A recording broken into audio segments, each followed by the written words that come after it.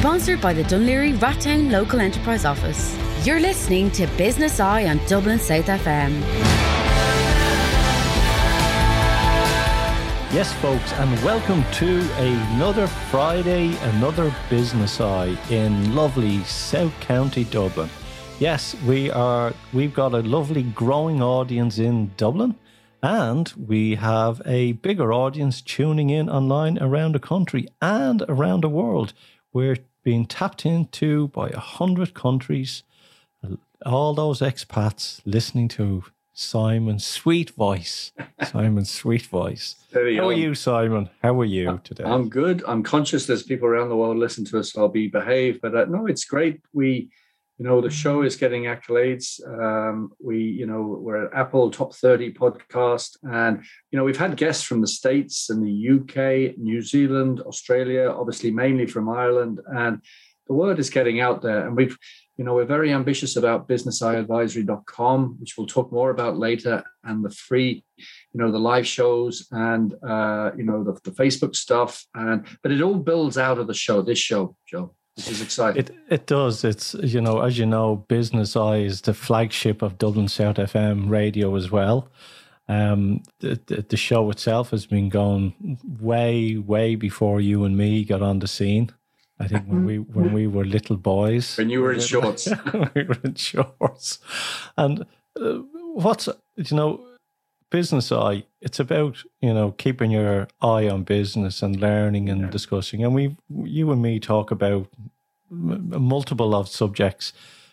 And, there's no badness in anything that we talk about. It's from the heart. And, with this season, what we really want to do is help business owners. And if you're a business owner, or if you're someone who's an entrepreneur or wanted to start a business, or you're a CEO, whoever it may be, it's sort of tapping in and listening to other people and listening to their conversations. And there might be something there that might spark you or give you an idea. Because there's one thing Simon and I have learned: more heads make light work. And, a business person or a CEO sitting in an office on his own, trying to figure something out, and he might hear something from our show, and it might give him an idea, and he's got it for free. Yeah, no, absolutely. I talk about collaborate, innovate. It's a lonely place being a CEO and an entrepreneur. And, I think it's best to be part of a group, to be part of a network, and really share as much as you can and help each other. And that's really, our driver here. Of course, it's a commercial program, but we genuinely, both of us want to help. You've received help in life. I've received help, and help is a big thing. I don't think people ask for help. So we're offering it. It's asking for help, and also having the courage to step up and do what needs to be done as well. Yeah. No, absolutely. I mean, that's a good point as well. We were talking about this before. Don't expect others to do the work for you. If you're an entrepreneur, it's not easy. Sometimes it can be really tough. And business development is called business development. It's not called business success. It's constantly a process of development, which means you have to put in the work. So you have to step up, but you need a framework, and it's often helpful to get that framework from others. You remember the days when you were starting off your own business, and I do as well. And remember there was that stuff that you hated doing? Yeah. And you'd always say, I'd love not to do that. Yeah. Unfortunately, those things you have to do. They never go away. They never go away. But they never go away. And the reason why they never go away is because they remind you. No, but it's getting other people, like if, staff in or whoever, to help with that. But you have to do the stuff that see what you like and what you don't like. Yeah. And what would you say are the three major things that a business needs for it to be successful? Cash flow. Well, one. Cash flow, definitely one. Always watch your cash. Always make sure that what's coming in is more than what's going out, and be ruthless about it. I mean, I'm ruthless about it. I monitor. I wouldn't say I'm tight, but I've got very careful with money, because somebody said this to me a long time ago. It's it's comparatively easy to make $1 million. I wish, but it's much easier to lose that $1 million, and it's very easy to lose money and to spend it. So I think keep tight control over your finances. Number one. Number two is don't sit back, constantly review what you're doing and look at competitors and look at your landscape and strategize. And so that would be the two main ones. And I guess the third one then is look after your own mindset. Don't take yourself for granted. Without you, there is no business. So manage your cash, constantly strategize, but be prepared to be flexible and look after yourself. There's lots of others, but they're the first three that come to my head. Yeah, it's great advice I've learned over the years, and something that I gave myself later on. And if I had taken this advice in the very beginning, it would have been different. And that was spend wisely. Really and truly spend wisely. That's the thing. In any company starting off, it's spend wisely. People want to build the best of everything, but it's actually spend wisely. And the other one thing that the second thing for me then is be known how to sell. Because a lot of people...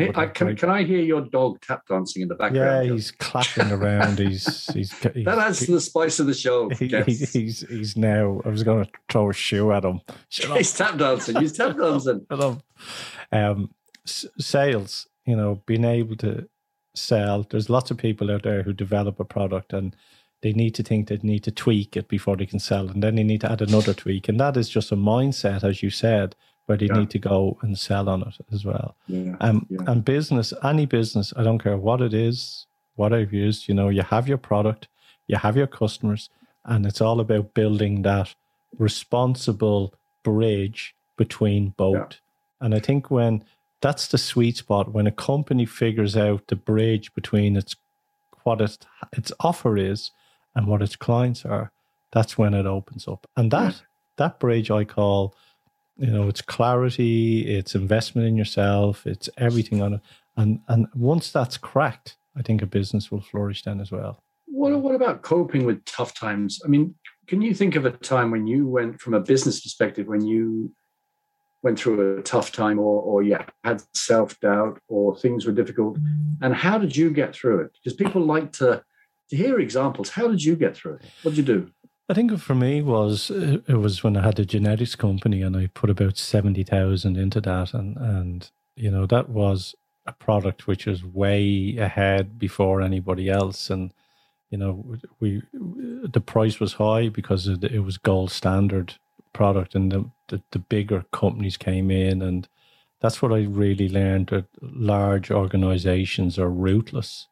Because they came in and they hurt us and they tried everything to discredit us, and I even seen nasty stuff. And what I learned from it was, don't get too involved in something. And the second thing that I learned as well, best to talk about your situation with other people who are your peers, because by doing that, you then are able to deal with it. And the third thing that I learned from it, that's outside here. Doesn't matter. Yeah. It's all irrelevant. It's excuse my language to our listeners. It's what's inside your head. Yeah. And being able to then step out, make decisions instead of panicking, sticking your head in the sand. Because it was, when you put everything into it and you've lost 70 grand and you're swimming in treading water and going, where is this going? It was me. I just stopped and said, done with it. Pushed it all to the side. And from there, I've always learned to now is always have a solution to a problem. And that's how I think all the time now, all the time on it. Yeah. So that's a long, I don't know if that's helpful or I answered your question, Simon. No, it is. And I'd be the same. I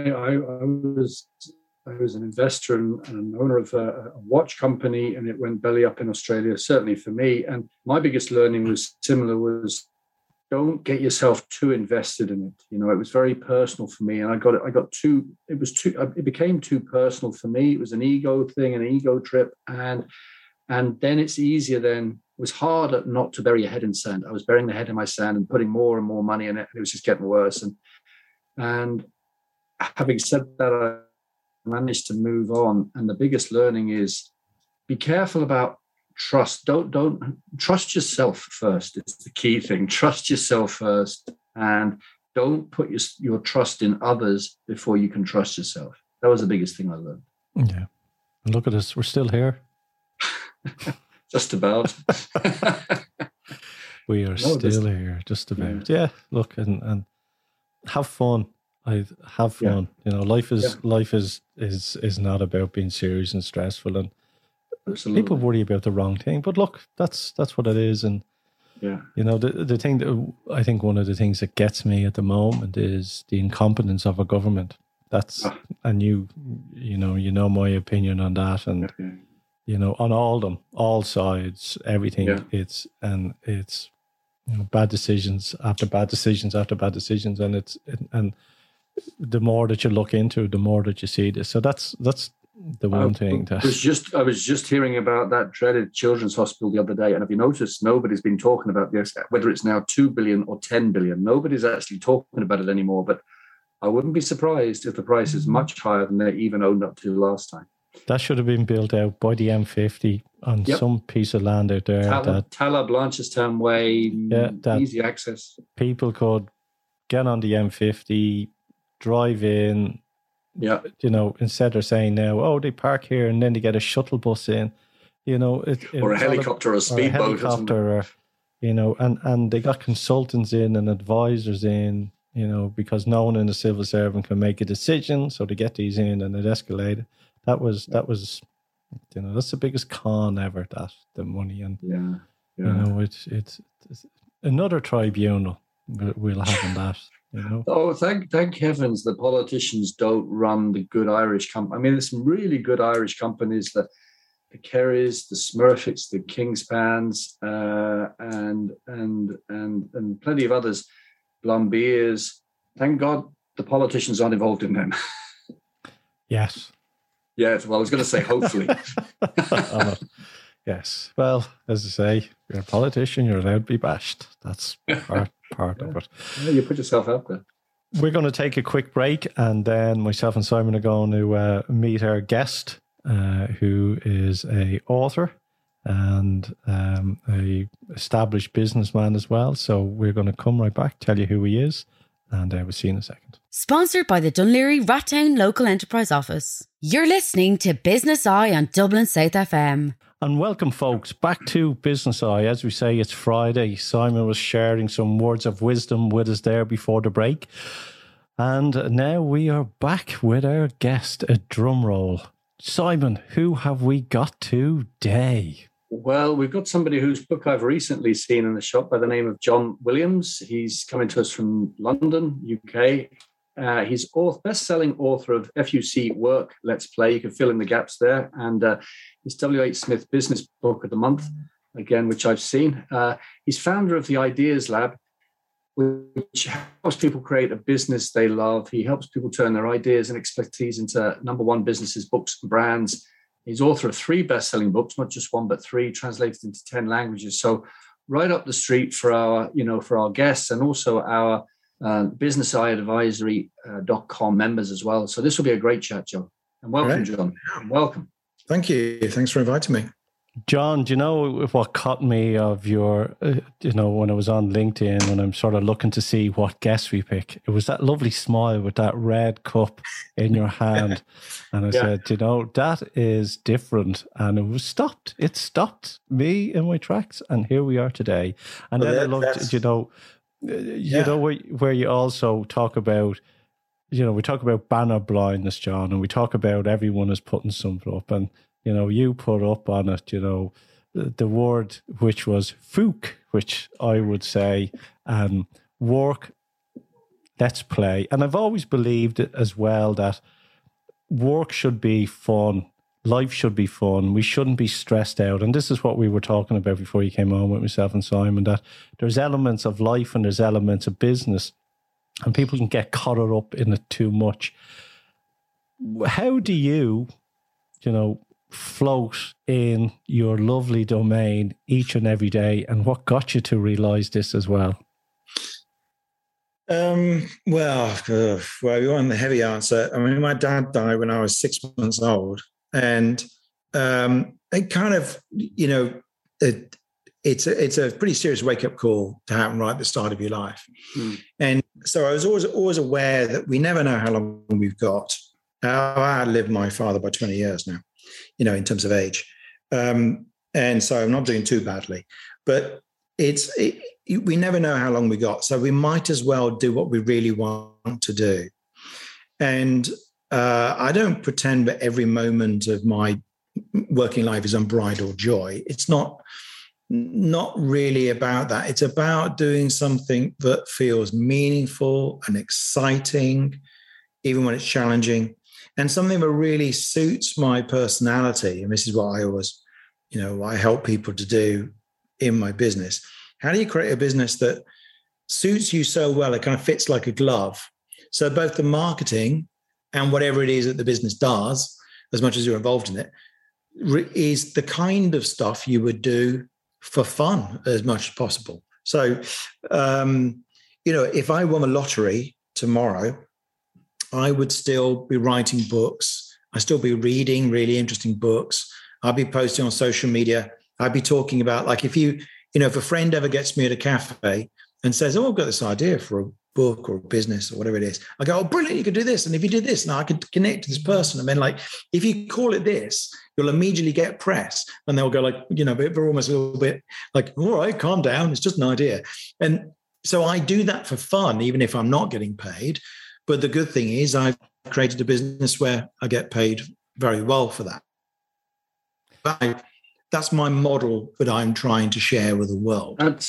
That's spot on. I mean, Joe and I are similar. I mean, I'll be happy to do what I'm doing for the rest of my life. I don't think I'm ever going to retire, John. I think I'll just stop, right? And so I love creating training programs and the media stuff and coaching, consulting, and writing. And so, do you think it's about matching do you think it's about alignment, matching who you are with how you feel, with what you want to do, and having that strong sense of awareness, that alignment thing? Do you think it's about alignment? That's a really good word. Yeah. And I'm thinking more and more that is what it's about. It's about, making, there's all sorts of different ways to market a business. There's all sorts of different ways of making money.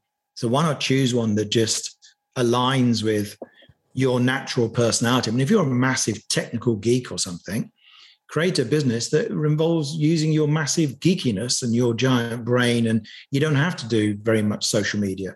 But if you're a bit of a show-off, or you like teaching people, or you like working with people, build your business around that.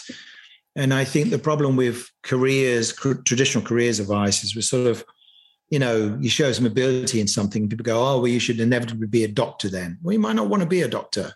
There might be something else you can do in the world which would suit you way better, but use your passion for science or understanding the world or whatever it might be. I think that's right. And the key to the book is it's not necessarily like, can you make a living? If you love writing poetry, can you make a living out of that? Well, there are people who make a living out of poetry. It's really, really, some things are undoubtedly really hard. Art, music, novels, poetry are probably some of the hardest things to make a living out of. It's interesting, John. And just, there's two things that just popped up there. One is, as we go through life, we meander. Like, one day we might love one thing, and 5 years later we might love something else. Yeah. And for me, the one thing that I do love in life, and Simon will agree on this as well, I love talking, and I'm curious, and I love reading. Like, I read multiple books. I get to speak to people like yourself all around the world. That's my passion. Yeah. My other passion as well, which I'm learning now, is growing vegetables in the garden and being amazed by planting something and, oh, look, now I'm eating it. But that's the hobby. And it's a hobby because if I tried to make money out of it, I'd be living somewhere in a cave because it wouldn't work. Do you know that way? So there's a saying, people say, "Oh, you can make money out of your hobby." And I believe you can't really, because it's a hobby. You know, and and do you understand what I'm trying to get at? True. And you don't, so I'm being very realistic, and the book is a very realistic book. There is a whole, if you think of a Venn diagram, there's a whole bunch of things you love doing. There's a whole bunch of things you are good at. And there's a whole bunch of things people are motivated to pay money for. And what you're trying to find is there will normally be at least one thing, if not multiple things, that is the intersection of those three sets, to speak in mathematical terms, those three circles. You imagine the Venn diagram. And so you're going for that thing in the middle. And yeah, it might be, if you try to make money out growing vegetables, it's just like you say, it might doom you to poverty. But you've got this other thing you actually love doing anyway, which is talking, and you can actually do that and get paid really well for it. Yeah, I love selling. And for me, it's not even selling anymore. It's the passion of something, of helping other people on it. Yeah. And it's, I was, as a sales trainer and being in sales, like I realized when everyone else wanted to go on into college, like I went into computer programming and I was sitting down typing, learning programming, MS-DOS, as you'll probably remember, and the lecturer coming up and going, "What do you think it is? It's brilliant." And I looked at him with a look of horror on my face and went, "No, I cannot do this," because I knew at that age it was selling that I wanted to get into. And evolving from that, it's about the navigation of maybe knowing when someone has bought before they even have realized they've purchased. That's something that I love, and that's my life now. Yeah, it's. I mean, I've just been teaching selling, I've been running a 3-day workshop for people who follow me, and selling is how to sell ethically. In a way where you're just asking questions. Yeah, is a really great skill, and it appeals to people. It's very undervalued. It's got a bad name, sales. Yeah, but it's a brilliant skill. It has a lot to do with psychology and actually caring about people, because good sales is asking questions rather than telling people stuff. Yeah. John, do you think this alignment or awareness we've mentioned inevitably requires you to be a little bit older or to have lived life? And what I mean by that is, for me, I'm doing the stuff I love doing now, but I don't think I would have been doing it 20 years ago in my 30s, because somebody said to me recently, we're born authentic.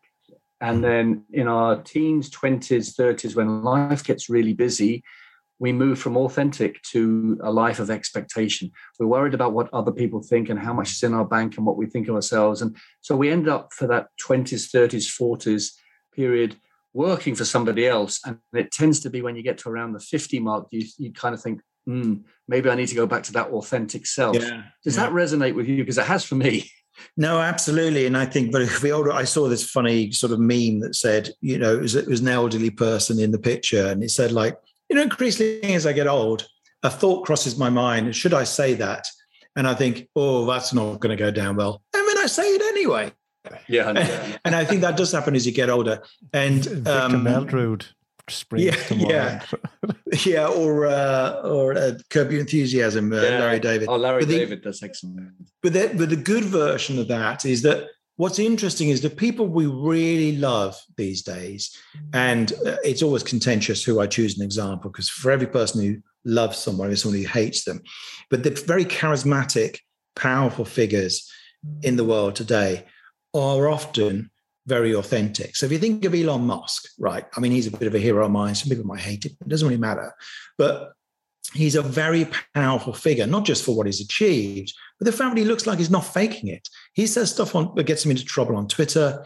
He just says, even when I disagree with him, I kind of respect the fact that he's saying what he wants to say. If you think of Russell Brand, he kind of told you he's an addict. He told you he was addicted to sex, addicted to kind of drugs and alcohol, whatever it might be. And people love him more than more for it. Now, some people might hate him, but every time you're a real person, you divide an audience, which is a good thing. Some people will dislike you and some people will like you even more. What most of us are doing is this blended out version you talked about, Simon, where you get into a corporate environment and you lock down your personality. Exactly. And nobody really knows who you are. And that modern entrepreneurship really benefits from the willingness to be yourself. And you don't have to be deliberately contentious or anything if you don't want to be. Some people like that, some people don't. but just be a bit more authentic than you used to be, a bit more authentic than most people are on LinkedIn, for instance. That's really well put. I've never heard anybody put it that well, because I was in the corporate world for 20 odd years, and you're almost like a zombie version of yourself. You're blanked out. And our mutual friend, Scott Ballard, Joe, he said to me, he's a confidence coach from America, and he said, success never lies in the middle. And I asked him what he meant, and exactly what you said. Once you start getting a growth trajectory, don't expect everybody to like you, but that's actually a good sign. Yeah. And so many people are willing. I don't know what swear words I can use, but I'm working with a client at the moment who wants to help women who've come out of really bad abusive relationships and finally find good partners. And I said, why don't you call it No More B Word? And if I can say that, you can just tell me. But it begins with BA. And it was like you finally want to find yourself a good guy rather than all these people you've been going out with. And I said, look, I'll share this and see what people make of it. And some people really took offense to it and said it's man-hating. Some of the women said it was man-hating stuff. And I kind of know why it's contentious, but it suits what she's doing and it suits her personality. She's a very straight-talking person, and she doesn't hate men at all. And you want to help women have good relationships with men. So if you're willing to take a little bit of friction from people, it really pays off, because everyone wants to talk about this course called No More B-Word. Can you give us any sense of, you obviously talk about this stuff in your book, but what other things? Because I haven't read it. I've just written it down. There's my 5th book I need to buy. I'll probably buy it next week. What other kind of things do you talk about? In the book? So I talk about things like, one of the, related to what you're saying is sometimes people just don't know what they want to do. So the first chapter is how to work out what you really, really want, which is named after the Spice Girls, of course, those philosophical geniuses. And then it goes on to like, how do you actually make a choice? Because I meet a lot of people who are what's known as scanners. So this is a term invented by a US author called Barbara Sher. And a scanner is somebody who has lots of ideas, lots of interests, loves learning things for the sake of learning, but doesn't want to go too deep into most of those topics. They learn the fundamentals and then they move on. And it seems like all these things are completely unrelated. And I'm a scanner, which is why I'm interested in this topic. I used to run events for scanners in London. And how do you choose when there's 1,000 different things you want to do? So that's one of the topics I get into. And one of the rules is to realize that not everything needs to be a lifelong business. You can launch a project, follow it through to completion. And I talk in here about 30-day play projects in the book. So you can try it out for 30 days, produce something, put it out into the world. Say, if somebody wants to be a DJ, try doing a podcast where you put out 4 episodes in 30 days and you ship it out to the world. You learn all about podcasts, you learn about audio, you have fun with it, you interview some interesting people. At the end of 30 days, you can call it quits if you want to. But if you're loving it and other people are enjoying it, maybe it's one of the things you want to take on and grow it until it actually becomes a business. It's interesting as well, because I think I'm a scanner. I delve into everything. I'm my bookshelf. Like at the moment, I'm reading a book on, solar panels, energy, gardening. I've won on electronics. I've won on spirituality. I'm reading all the time, and it's like I'm absorbing all the stuff and can't get enough on it. And so going back to what you were saying about in your 30s when you're doing this, I think it was all about ego and pride when we were all around the water cooler, and we were mimicking what other people were doing because we thought that was what we needed to do to fit in. And with age comes knowledge and wisdom. And when you come up over into your mid-40s and into your 50s, as you said, John, you get to a stage you can say what you want in a way once you're not hurting someone or being mean, and you can get away with it, and you can fog off the old person because anyone in their 20s thinks you're old anyway. You're an old fart anyway. But it comes to the stage now, I think what it is, and I keep talking about this is at the moment, is courage and your own truth, standing in your own shoes.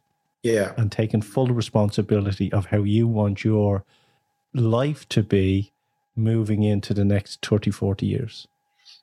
Yeah, and it becomes more important as you get older because you think, well, this might be my last hurrah or whatever. You don't know. Like I say, no one knows how long they've got. And I feel like we always ought to be doing the thing that feels most meaningful at any time. I mean, it might not necessarily be a work thing. It might be, a family thing or something. But we don't want to just skate through life assuming we're going to live to a ripe old age and somehow, and do what we want in our retirement. I think that's far too long to wait. And some of that does require tuning in to getting to know yourself and knowing what you like. And some people have the challenge that they don't actually know. And they need to just practice tuning into themselves and get closer.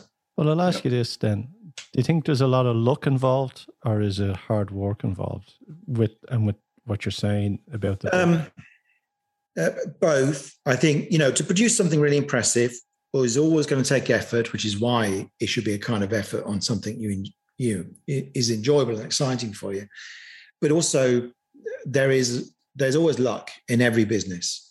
You look at the billionaires now, a lot of them were lucky. Not all of them. Warren Buffett probably wasn't lucky. But if you look at something like, Mark Zuckerberg, I'm not a massive fan of the man, I have to say, but it's very impressive what he's done with Facebook. And he's made a lot of really, really good decisions and some terrible ones as well. But if he had started Facebook 2 years later, it wouldn't have been the same story. So it was a moment in time. You couldn't start. It would be very, very hard to do what he did now and actually take over from Facebook. Somebody might do it. It's still possible, but it's much, much harder.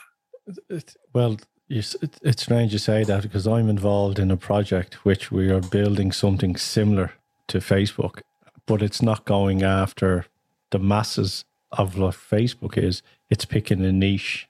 Yeah. And that niche then is that collective of people who, it's like a Facebook group, but with more options, with more people on it, and looking at that niche and going in. And we're picking it as well because the censorship and all which is coming through on Facebook and blocking it. And that's when we saw that there was a market for it because there's, half of America, And that's how you get into, you can go into a crowded market with very much bigger, more established, more expert players, and you can still carve out a niche for yourself. I talk about super niching. And you can actually, if you're really smart, you can create a new category. So if you super niche down far enough, then you can basically be the first person to specialize in a particular area. And if you succeed, then you become the default option in that area. Yeah. So that happened with a client of mine who wanted to be a photographer. She decided instead, she was on a course of mine, she decided instead, following my advice, to become the world's first dating profile photographer. She created a business called Hey Saturday. And it was just a smash hit because she said, I'm not going to photograph your dog or you or your wedding or your company. I'm just the dating profile photographer service. She's now got 15 photographers working under her all over the world, all over the UK and across America. And that's the impact of creating an entire new category, which is what she did. And anyone can do that. John, Dorie Clark has written a great book called Portfolio Entrepreneur. Sorry, Entrepreneurial You. And it really resonates with me because I'd be what she talks about, a portfolio entrepreneur. So I have bits and pieces of revenue coming in from different things, coaching, consulting, e-learning and stuff. Is that the way of the future, do you think? Do you think more and more people are going to go down this route?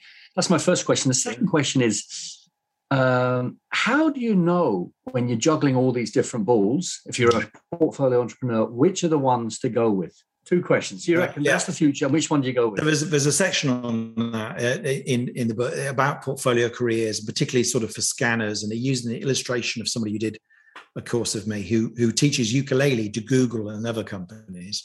And that's her main money earner. But then she does lots of other projects, like she DJs at festivals and things.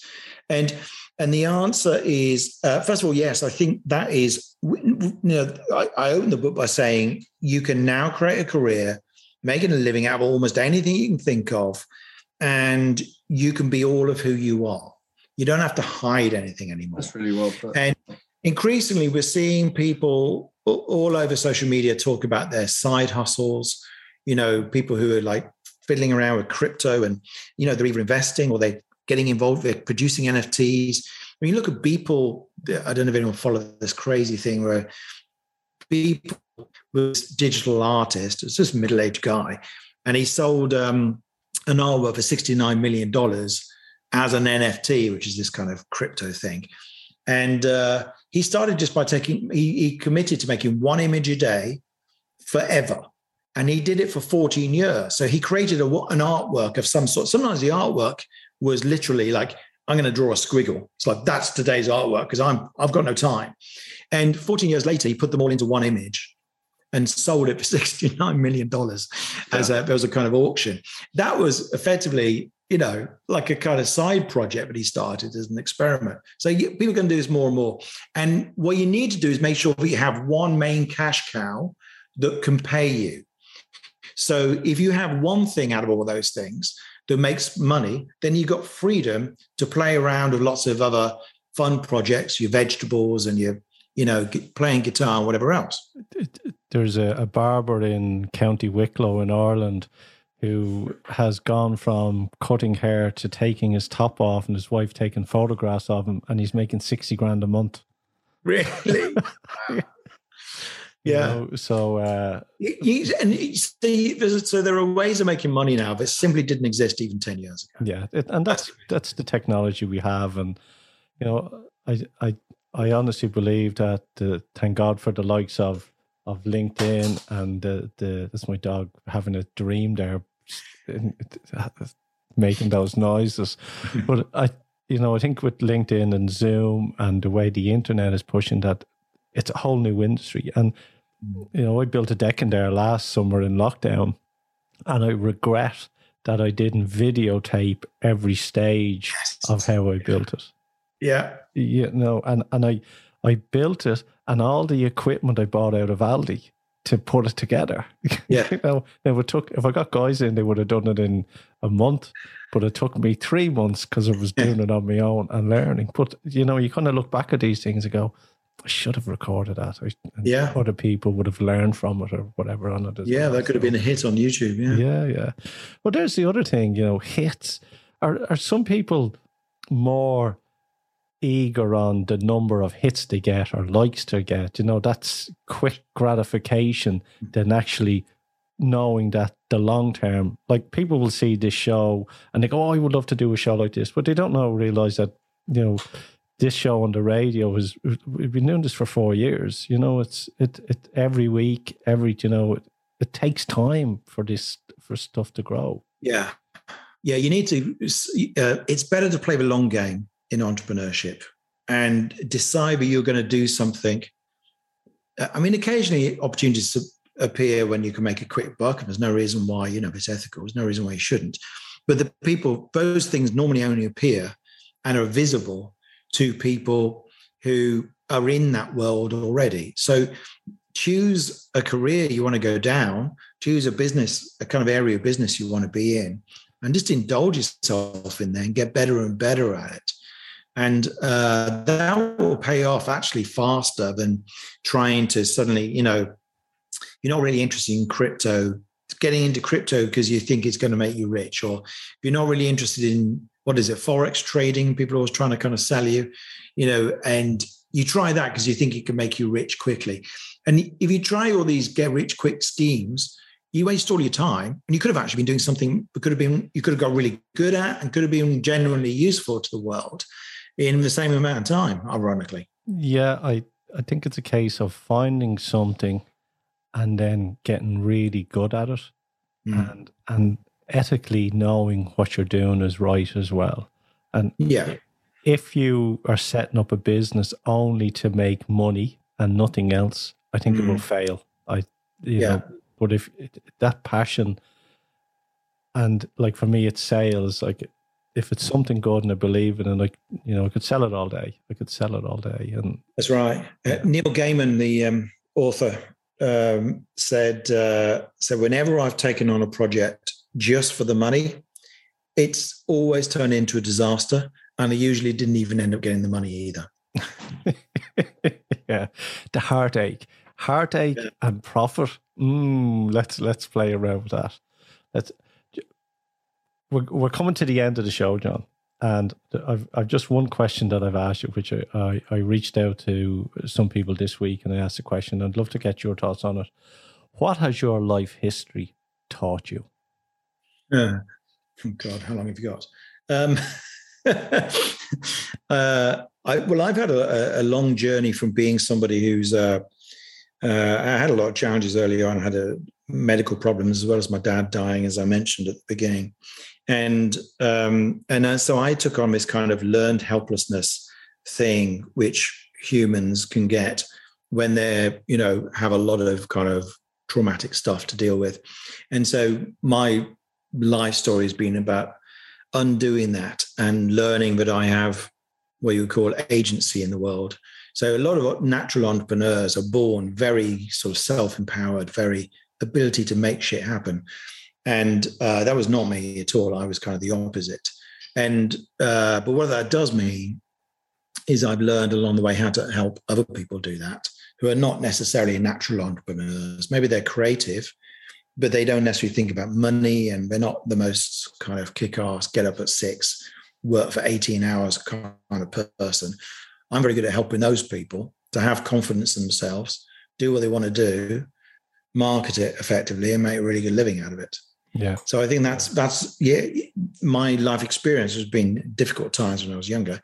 It's very much informed everything that I do, and it's made me a better writer because it made me reflect on life and what life is really about.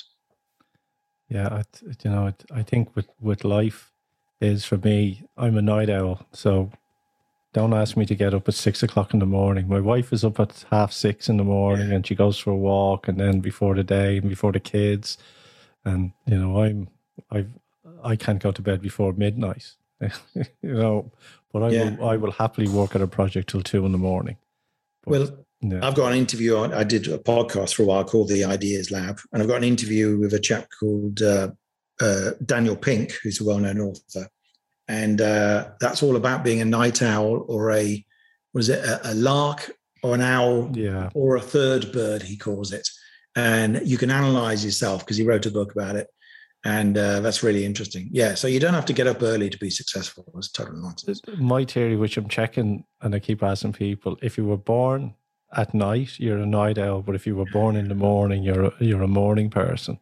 And I've always asking people, there's, you know, that time when you were actually born, it makes you what you are then. You know, or a very good social scene when you were in your 20s. You know? John, if someone wants to get your book, I know Simon is flying into London now next week, so he's going to pick up a book. I'm going to get him to get me a copy as well. You can get it on. You can get it online. You can get it in bookshops. If you want to find it, you can actually download some free stuff to help you with this kind of topic. If you go to the website, which is fworkletsplay.com, so FWORKLETSPLAY.com, and you can find out from there. You can find ways of contacting me, and I've got a free Facebook group where we talk about these topics every day of how to do what you love and get paid for it. So people are very welcome to join me in there and say hello and say you heard us on the program. Excellent. And that'd be great. The other thing as well is a lot of people now are, you know, moving their books towards audio as well. Are you considering doing that yourself? There's no audio book yet, but that's not my fault. It's because I believe Pearson are in negotiations with Amazon about audiobook rates. And as you imagine, Mr. Bezos is a very charitable person. Oh, lovely. Yes, he is. makes that conversation very easy, I'm sure. There was a survey out here from the Broadcasting Association here in Ireland, and it's radio has jumped up to about 35-40% of people tuning in, and it's gone back to radio where there is the podcast, but audiobooks have jumped up as well, where people are listening to audiobooks if they're out running, or if they're on the radio and they want to switch it off, they're tuning into audiobooks to listen to. No, I'm dying to do one. I mean, if anyone wants the audio version, if you kind of join the email list to the website, then I'll let you know as soon as the audio gets recorded, which I'm hoping to do myself. Yeah, it's all changing. It's all changing. Mm. John Williams, thank you for coming on to Business Eye. It's been a pleasure having you on, and hopefully we'll have you on again at some time. And if anyone wants to reach out to you, they can connect with you on LinkedIn as well. Sponsored by the Dún Laoghaire Rathdown Local Enterprise Office. You're listening to Business Eye on Dublin South FM. Yes, folks, and welcome back to Business Eye. That was an interesting show. John had lots of wisdom for yourselves to listen to, and Simon, unfortunately, had to break away and leave us. All I can say is we're coming into October. Yes, October. The clocks will be changing. Halloween will be coming. And then Santa will start working on those lists for all those wonderful, well-behaved children. Hope that you have a safe weekend. I hope that you're safe. I hope that you have an enjoyable time. And remember, look, don't worry about anything. Life is good. Remember what you have and be happy in your own thoughts. Until next week on Business Eye, from myself and Simon, take care and God bless. See you. Take care. Bye-bye.